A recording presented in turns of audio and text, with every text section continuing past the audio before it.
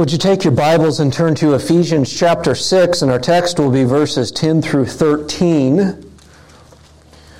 We're taking a break from Hebrews this morning to hopefully set the foundation for what we'll be studying this whole entire week at our Vacation Bible School. And our VBS theme is the Keepers of the Kingdom. So the subject, the theme of this year's Vacation Bible School is the Kingdom of God.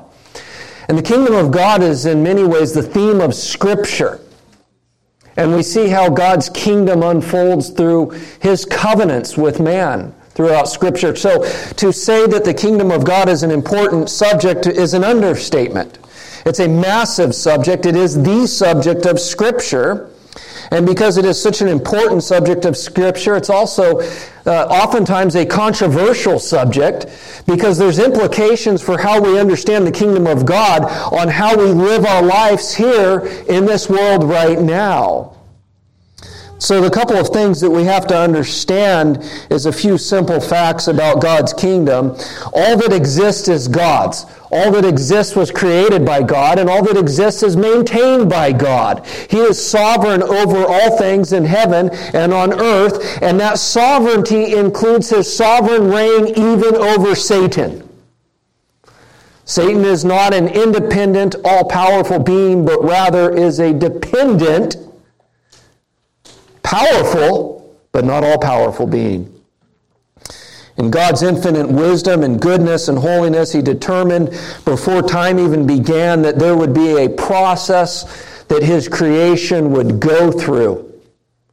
And what that process is that temporal life on this earth and how we live in God's kingdom. This is why we're called elect exiles by Peter. That is our Christian life walking through this world in God's kingdom. This is why the author of Hebrews says that Abraham was by faith looking forward to the city that has foundations, whose designer and builder is God. So Scripture states that while this is God's kingdom, there's something that we're looking forward to, that we're moving towards. We realize this in our experience that here on this earth we face pain, death, persecution, strife between individuals. We see nations warring against one another.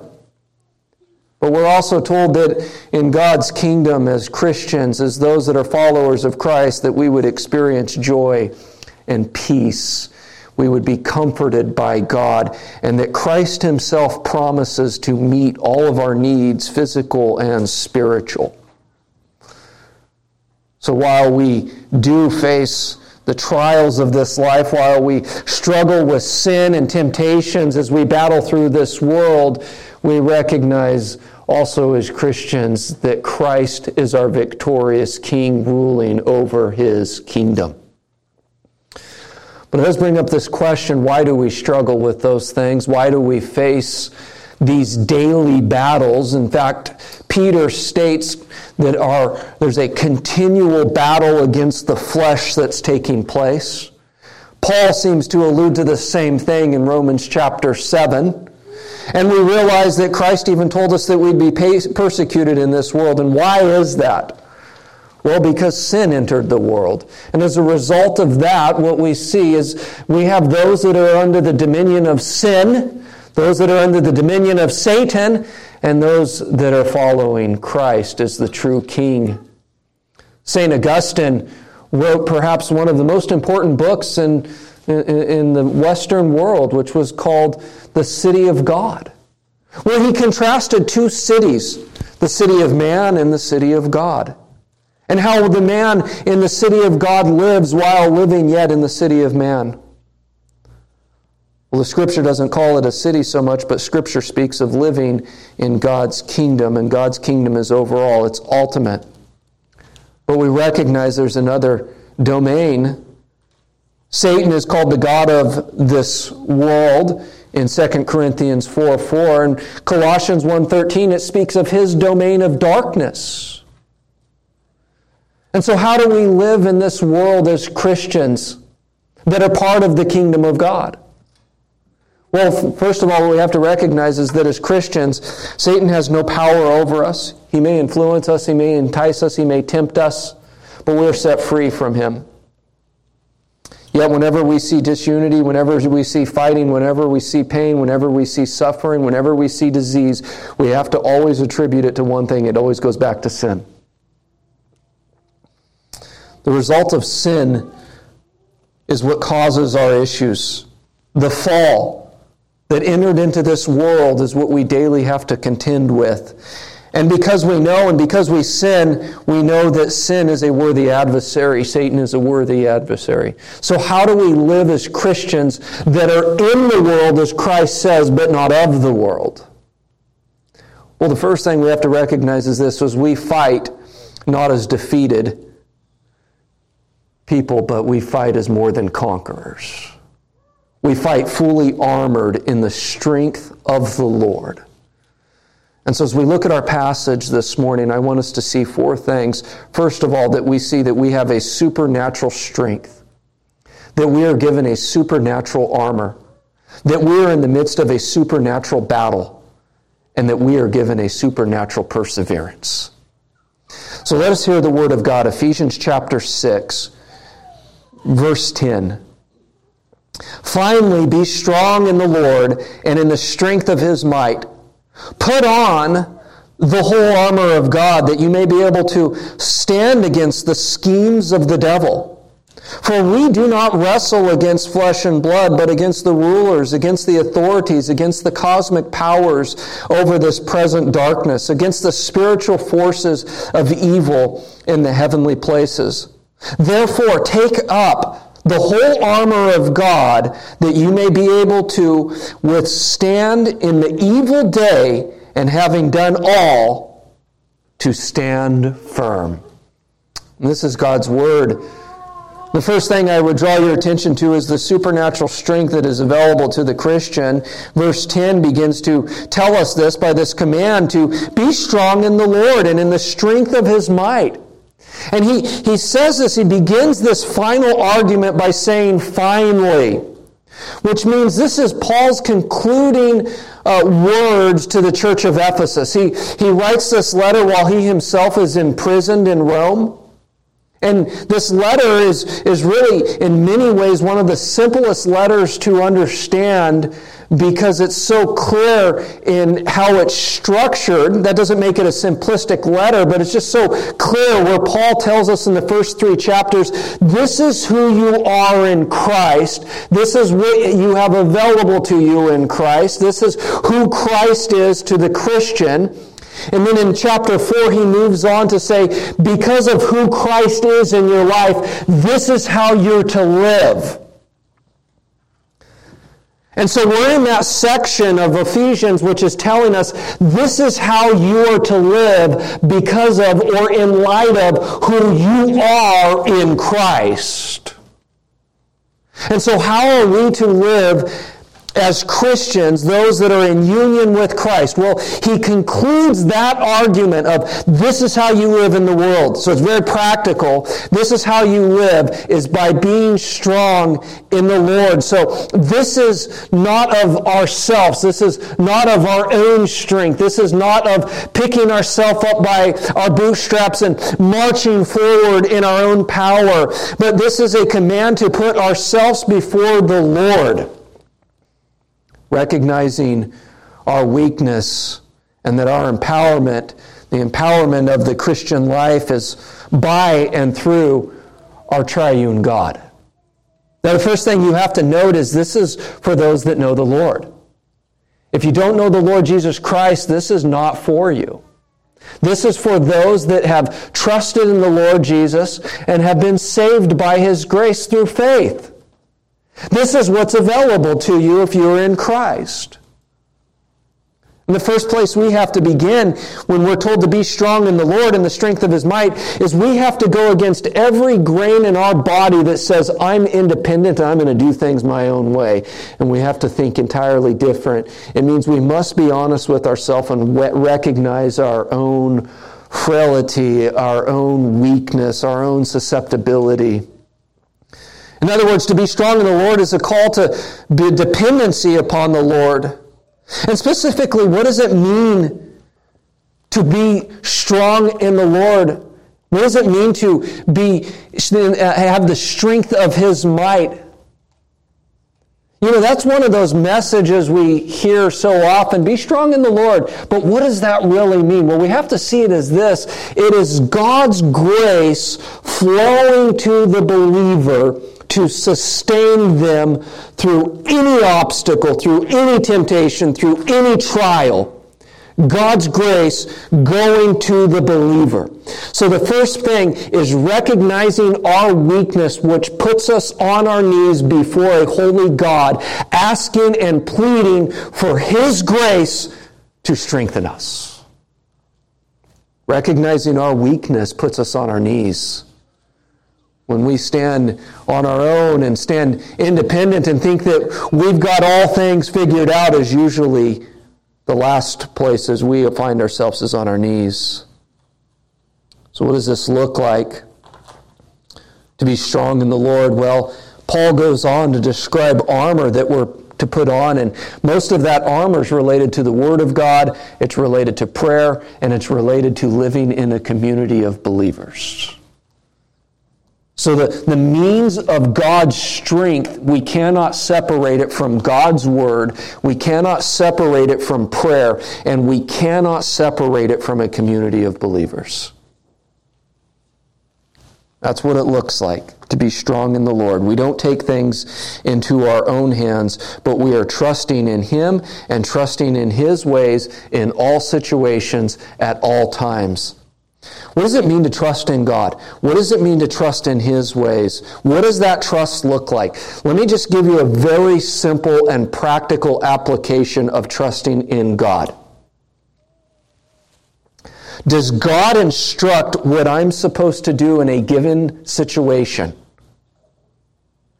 And if the answer is yes, God has instructed how I am to make decisions in my everyday life. Being obedient to Him is trusting in Him. And that obedience oftentimes is difficult. That obedience to Christ in any given situation can actually put us at odds with our neighbor. Being obedient to Christ can put us at odds with our workplace. Being obedient to Christ can put us at odds with our spouse, with our children. But here's the question that we have to face. Are we trusting in Christ?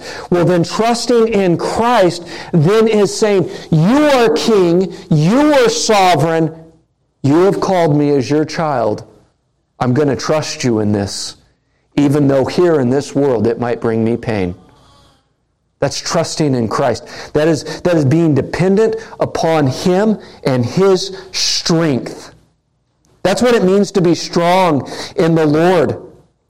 And knowing this helps us to go through the things that we face on a daily basis, the things that we face in this life. But it's also important that we recognize something else, is to be strong in the Lord is what is the source of our strength.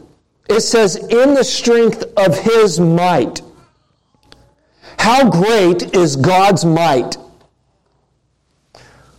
Well, if you just ask that question of Scripture, it gives you a few answers that might help us to see how powerful God is. The first thing that we can draw from this is that God's strength is immeasurable. In Ephesians chapter 1, verse 19, it says, "And what is the immeasurable greatness of His power?" And that power is not applied in some general way in chapter 1, but it's actually applied to the believer. It says in this, "And what is the immeasurable greatness of His power toward us who believe, according to the working of His great might?" In other words, that omnipotence of God is there before the believer to tap into by God's grace. We see that His might is also eternal. Not only is it immeasurable, means it cannot be measured, it cannot be weighed, but it is also an eternal power. In fact, this is what we will sing in heaven. In Revelation chapter 7, verse 12, it says, "Amen, blessing and glory and wisdom and thanksgiving and honor and power and might be to our God forever and ever." His power is immeasurable. His power is eternal. And it is for the believer. And now that's speaking of God and His power, but we also see that this power is very practically applied to us believers. In fact, it's this very power that supplies our needs and service within the church. That great immeasurable power of God that's part of that armor of God that we're told to be strong in. What is it that empowers us for ministry? It's that same power. 1 Peter chapter 4, verse 11 says, "Whoever speaks is one who speaks oracles of God. Whoever serves as one who serves by the strength that God supplies." So have you ever served in the church?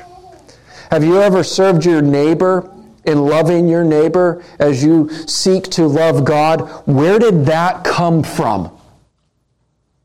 Well, it says God supplies that to you. Now you've got to go and do it. You've got to go and serve, but where does it come from? It comes from God. He's the one who supplies that to us. We also have to see that this power is the very same power where He will unleash His wrath on His enemies. We see in 2 Thessalonians chapter 1, verse 9, "They will suffer the punishment of eternal destruction away from the presence of the Lord and from the glory of His might." That same power that comes from God, that is available to the believer, that supplies their needs for service, is the very same power that God will display eternally upon His enemies. And while that sounds brutal, and it is, what we have to recognize is knowing that actually helps us deal with the battle we're in right now. Because we know there is coming a day where that same power that God gives to you is going to be the same power that is upon His enemies, those that seek to harm His beloved bride, the church. That's how we get through this world of injustice. The next thing that we see about this, it's the strength of His might, is this is a work of our triune God. The power and the strength that we have for the battle that we face on a daily basis, I want you to just notice the pattern we see in Ephesians. It says in verse 10, "Finally be strong in the Lord." That's a reference to the Lord Jesus Christ. Verse 11 is this, "Put on the whole armor of God." That is speaking of the Father. Verse 17, "And take the helmet of the salvation and the sword of the Spirit," which is the Word of God, "praying at all times in the Spirit with prayer and supplication." In other words, this is a work of the triune God, of His unlimited power that takes place in the life of the believer. Is that He is working in us. He is persevering us. It is what, according to Colossians chapter 1, verse 11, is that same power that provides us with joy in this world right now. You're just thinking of the immeasurable greatness of God and His power and unlimited power. Why would we think we could just do things on our own? Now, it's important that we notice what this says here. In verse 10, it puts us in almost a passive sense. Now, be strong in the Lord and the strength of His might, which is trusting in God, that God is in control. But this is an important order. We begin there because the next section moves to something else, and that is that we're supposed to do something. So if you could look at verse 10 as us resting in Christ, the rest of this is then, okay, here's what you've got to do now. And so this order is super important. We are told we need to rest in Christ for our strength and that He supplies us with the needed strength. But what we cannot think is this is a let go and let God theology. You know that. Well, just let go and let God, right? You've heard that. Well, in some sense that's true, but when that's taken too far into its logical conclusion, it becomes a very dangerous and almost a fatalistic theology. Because we are called to action. We're called to be active. You could illustrate this in Israel's battles. You think of Israel's so many different battles that they were told where God says, "I will fight for you." But then you read of them in a battle. So how do we understand that? God says, I'll fight for you. But they still had to do what? They still had to strap on the armor. They still had to take the battlefield. They had to follow instructions from their commanders. They had to follow orders. They had to still go out and do battle, even though the victory was guaranteed as God would fight for them. That's the Christian life. Look at every battle that Israel wins in the Old Testament, and you can just simply say, that's the Christian life. God has already won and determined the victory, but I still got to strap on the armor, and I still got to go out and fight. And that's where we move on to what we're supposed to do, where we've seen our supernatural strength. Now we see our supernatural armor.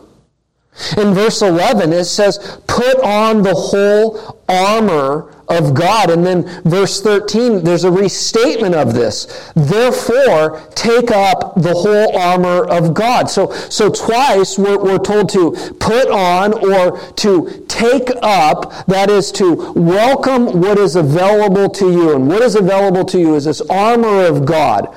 And the way this is worded in the original language is speaking of a complete set of instruments used in defensive and offensive warfare, meaning you're lacking nothing. I know this will fail as a poor illustration, but just to give you an idea, Hollywood picks up on this in almost every movie where someone has to go to battle and they have some secret underground layer full of weapons, and they open it up and there's just all of these weapons in it. They're loading up all of these stuff, and then they go into battle and they never run out of bullets. Well, what we are given is unlimited armor that covers every aspect that we need to defend and also to go in the offense. See, this is not a defensive posture. What happens when you're playing chess and you're only on the defense the whole time? You lose. This is both defense and for the offense. And the first thing that we have to recognize is putting on this armor of God is that we lack nothing. In fact, Christ says in John chapter 15, verse 5, you can do nothing apart from me, which means this, in Christ we have everything we need. And so when we put on the armor of God, and we're not talking about actual physical armor, it recognizes this supernatural armor is that we're putting on an armor that is different. We fight our battles not according to the wisdom of man, but rather according to the wisdom of God. And I think of man's ways. If you're insulted, what does a man do when they're insulted? They insult back. You think of man's ways of fighting battles. If you're offended, what do? You offend back. Man's ways are this, is if you're cheated against, what do? You cheat back. What happens in man's ways when you're cut off in traffic? You scream, you yell. What are Christ's ways? When you're insulted, you trust in Christ. When you're offended, you trust in Christ. When you're cheated, you trust in Christ. Now, this does not mean we're just passive people that get picked on and that we get taken advantage of. It just means the world's methods of battle is not our method of battle. We're called to be peculiar. We are called to be different. And here's why. Because we're born again.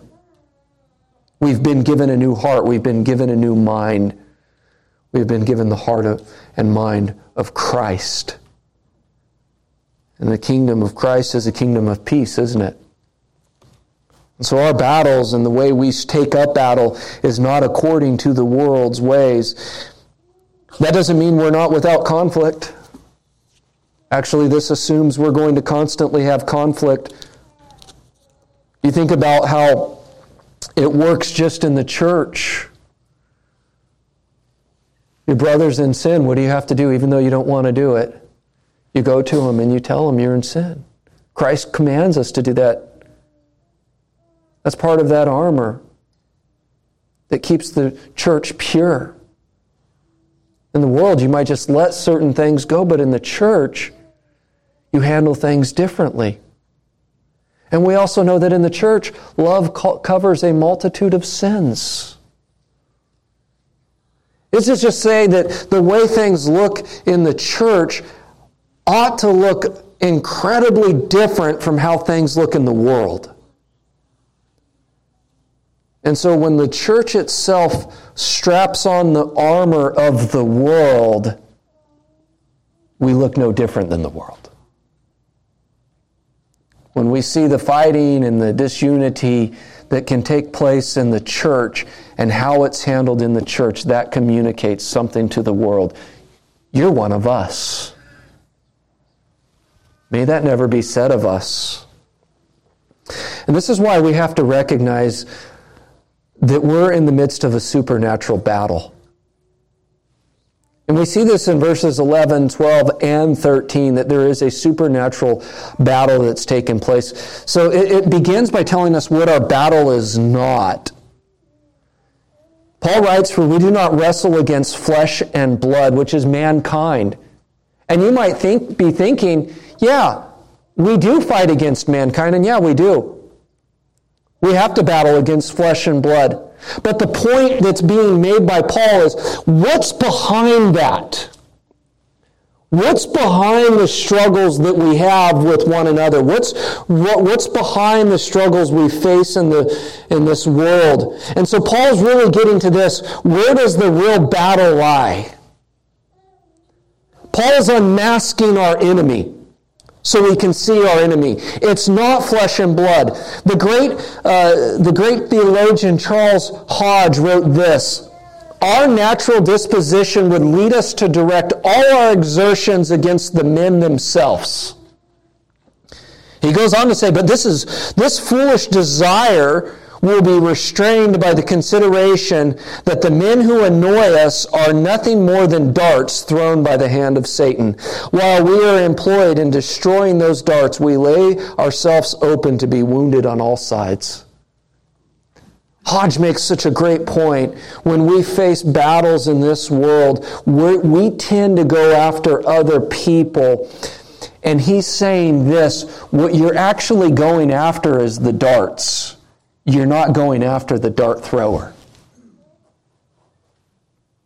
So often that's where we fight our battles, is with the people themselves, rather than recognizing we're in a supernatural battle that requires supernatural strength, that requires supernatural armor. In fact, this is a constant struggle. He says, "For we do not wrestle." That's the reality of the battle, is wrestling. It's a constant thing. And wrestling itself this is not some secret Greek word. Wrestle means wrestle. It's speaking of an intense struggle, of close, hand-to-hand combat. And in wrestling, I think the reason the Holy Spirit directs Paul to use that word wrestling, not only because it would have been familiar to the church of Ephesus and familiar to us, because all people from the beginning of time, you watch little kids, one of the first things they do is wrestle with one another. We understand it. Wrestling is where you have to put your hands on your enemy and you have to grapple with him, and they put their hands upon you and they're grappling you. And wrestling is exhausting. Wrestling requires incredible technique. It requires muscle use of muscles not normally used. That's why when you see a modern day wrestler, they don't have a neck. It's like it just goes shoulder to head, because they built up certain muscles for the task of wrestling. And we understand what wrestling is. How do we develop those muscles? How do we develop that technique of wrestling? For the Christian, they're developed the same way that a wrestler would develop them, and that's through constant, continual practice. The Christian life is one of constant and continual wrestling. That's your Christian life. Whatever it may be, whatever our struggles, whatever our temptations are, we are continually The Christian is wrestling with them. And so one thing that might be of encouragement for you this morning is that if you are in Christ, you know it because you wrestle with it. But if you're not wrestling with it, that's a cause for examination, isn't it? That's a cause to say, why am I not wrestling with sin? Why am I not bothered by sin?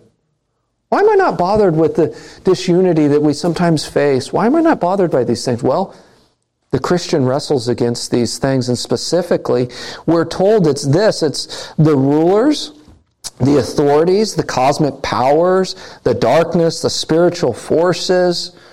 We are wrestling against the schemes of the devil.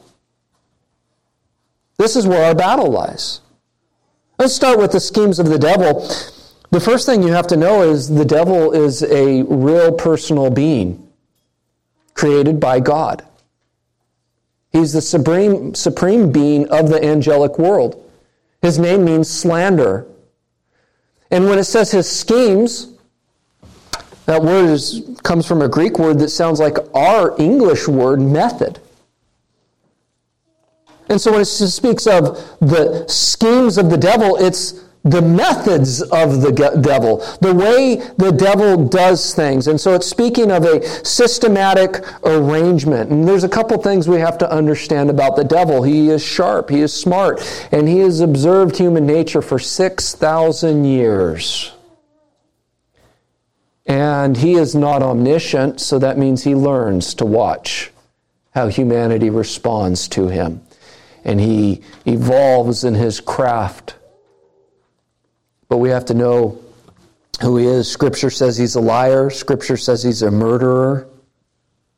And so that means this is the devil does not want our good, but rather wants to seek to lie us, to kill us. And he does that primarily by calling that which is good bad, and that which is bad he calls good. Sound familiar to the world we live in right now? That is this whole entire month celebrating that which is evil and wicked and calling it good.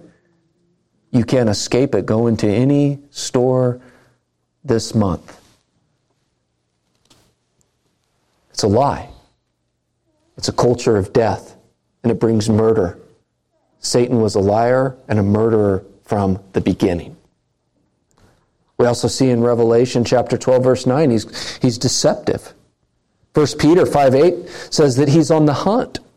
1 Timothy 3:6-7 says he lays traps. But Hebrews chapter 2, verse 14 tells us the good news that he's a defeated foe.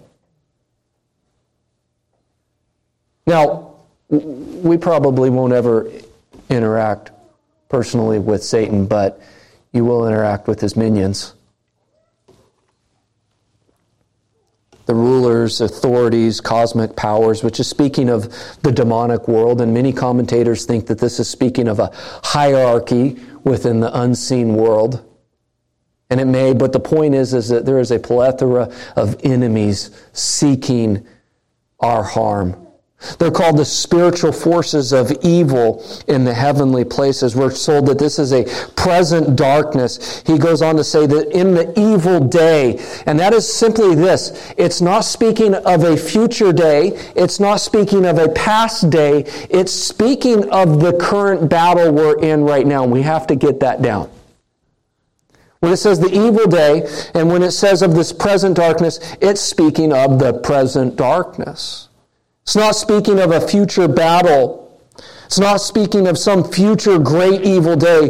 It's present, which means this is what we face right now. It's a constant battle. Now, in your life, it might not always be as fierce, right? That's the nature of war. There's days where there's more killing than not. But what we have to understand is that even though the world says this evil day and this present darkness, we as Christians have to understand one truth. And it is this: even in this, Christ is ruling over it. Look what it says in chapter 1 of that hierarchy of the demonic world. In chapter 1, verse 21, it says, Christ, far above all rule and authority and power and dominion and above every name that is named, not only in this age. Which age are we in? This age. Christ is over it. Christ is over it. In this age, but also in the one to come. Christ is over all things. When we think of the kingdom of God, sometimes it's categorized like this. You have a kingdom of God and you have the kingdom of Satan. And now here's where I think people go wrong on that doctrine. They go one of two ways. They say that Christ is ruling and there's no battle for us. We don't have a really battle. Or they elevate Satan to truly having a kingdom with unlimited power, and Christ is just on the side waiting for the right moment. But what we have to understand is what Scripture says is Scripture very clearly teaches us Christ is ruling right now. Christ is over Satan. He has conquered him. Satan is limited in what he's able to do. He can no longer bind or blind the nations. That's why we're given the Great Commission. And so we cannot understand our current battle apart from the reality that Christ is over it right now. So yes, Satan is real. Yes, he is attacking. He is a roaring lion. He is deceptive. He hates you. He wants to murder you. But Christ is over him. Christ is sovereign over all things.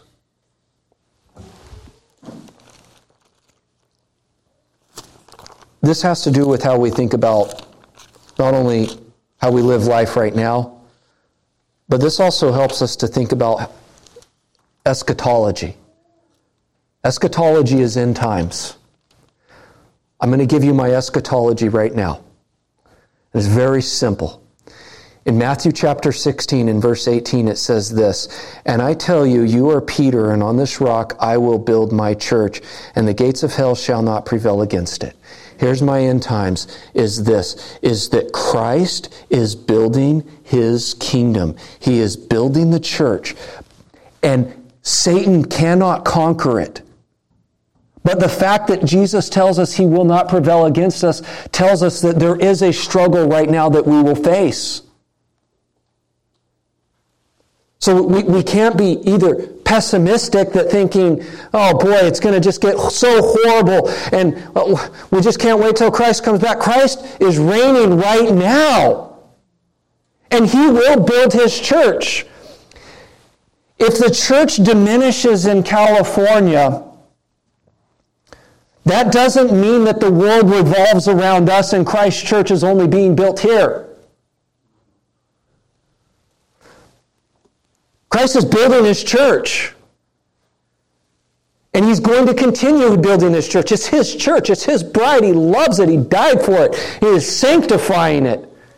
And so the battle we face right now, Christ is over it. He has conquered it. He is ruling over it. And he has told us that the powers of darkness will not prevail against his church. Why? Because he will build it. Revelation chapter 17, verse 14 says this, "They will make war on the Lamb, and the Lamb will conquer them." Why? For he is Lord of lords and King of kings, and those with him are called chosen and faithful. Christ will win, and he will win with his bride alongside of him. There's my eschatology. Christ wins. Christ has won. We see that we're given a supernatural strength. We're given supernatural armor. We're in a supernatural battle, but we also have supernatural perseverance. You see that in verse 11, and you see that in verse 13, where we're told to stand firm twice. that we can stand against the devil and that we are to stand firm. So why are we called to be strong in the Lord? Why are we called to put on the full armor of God? We're told why, is that you may be able to stand against the schemes of the devil. And so the idea of standing here is not just defensively, but also offensively. Remember, it's not just defensive armor, but it's offensive armor. That's why you're given a sword. A sword is not just for defense. A sword is also to kill your enemy. And so we see that this strength that we're given is that not just that we stand defensively, but offensively as well. The armor and strength of God are so that we may face and withstand with courage the attack of Satan as he attacks the church. We have a supernatural perseverance that Christ himself ensures for his people. So what do we see from this text? Well, we're told to stand firm, but we're told we cannot stand firm in our own strength. We're told not to stand firm in our own strength. We do not stand firm with our own weapons, but we fight spiritual battles spiritually. Our armor is from God. It's supplied by God. It is unlimited, but we are still called to put that armor on. And we cannot escape the reality that how we prepare for the battle we are in and that we are told is the present darkness is through the means of God's grace. And the means of God's grace is so often shown in his church. The means of God's grace cannot be anything apart from his word, prayer, and the communion of the saints. So what do we need to be aware of here? We need to be aware that there is a present battle. We have to recognize it's a spiritual battle. And let's just say this, is that whenever in the church there becomes issues, it's best that we just stop, take a breath, and say, wait, where's this coming from? Maybe let temperatures cool down. Because when we don't, what happens? We start looking like the world. We also need to be aware of what type of battle things are, and that is that they are a spiritual battle. Do you find it interesting that we're not told to win the victory ourselves here? In this battle, we're not told that we need to win the victory. Why is it that we're not told to go out and win a victory? Because it's already won. It's an already won. Christ is our captain. He has defeated our foe. And so when we're faced with trials, when we're faced with battles, we look to Christ. When faced with the lies of Satan, we look to Christ. When the church is assaulted by false teachers, we do not despair, but rather we look to Christ. Will for 1 second Christ forsake his bride? No. And finally, the thing that we have to recognize is the armory, the strength, standing firm is for those who have trusted in Christ. Christ is King. And he's either your king by grace or he's going to be your king and you're going to experience his wrath. But it doesn't change the fact that Christ is king. And so this is true for the believer because our king is a righteous king and he demands righteousness from his citizens. And the problem is that none of us have our own righteousness, so the king himself gives us his righteousness that we may be part of his kingdom. And we have that by grace through faith, by trusting in our great good King, where he makes us righteous with his own righteousness by faith. And when he does that, he supplies you with strength, he supplies you with armor, and he ensures that you will stand firm to the end by that same grace. Heavenly Father, we just thank you for your great mercy that you have given us in the Lord Jesus Christ. We recognize that we are in the midst of a battle. We face it daily. There's not a minute that goes by where we don't face temptations and struggles, where we don't see the effects of sin.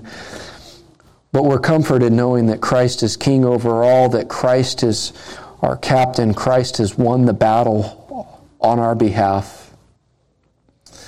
We do pray for your grace that, Father, you would lead us to our knees to look to you for grace in time of need, that we would look to you for help, that we would not fight according to the weapons of man, but we would be looking to you. We pray that this church, Father, would always demonstrate that it is of light and of salt, that we would never look like the world, that we wouldn't fight like the world, but rather we would be different and peculiar because we have been made a different and peculiar people. We pray this all in the name of Jesus. Amen. Please stand as we sing our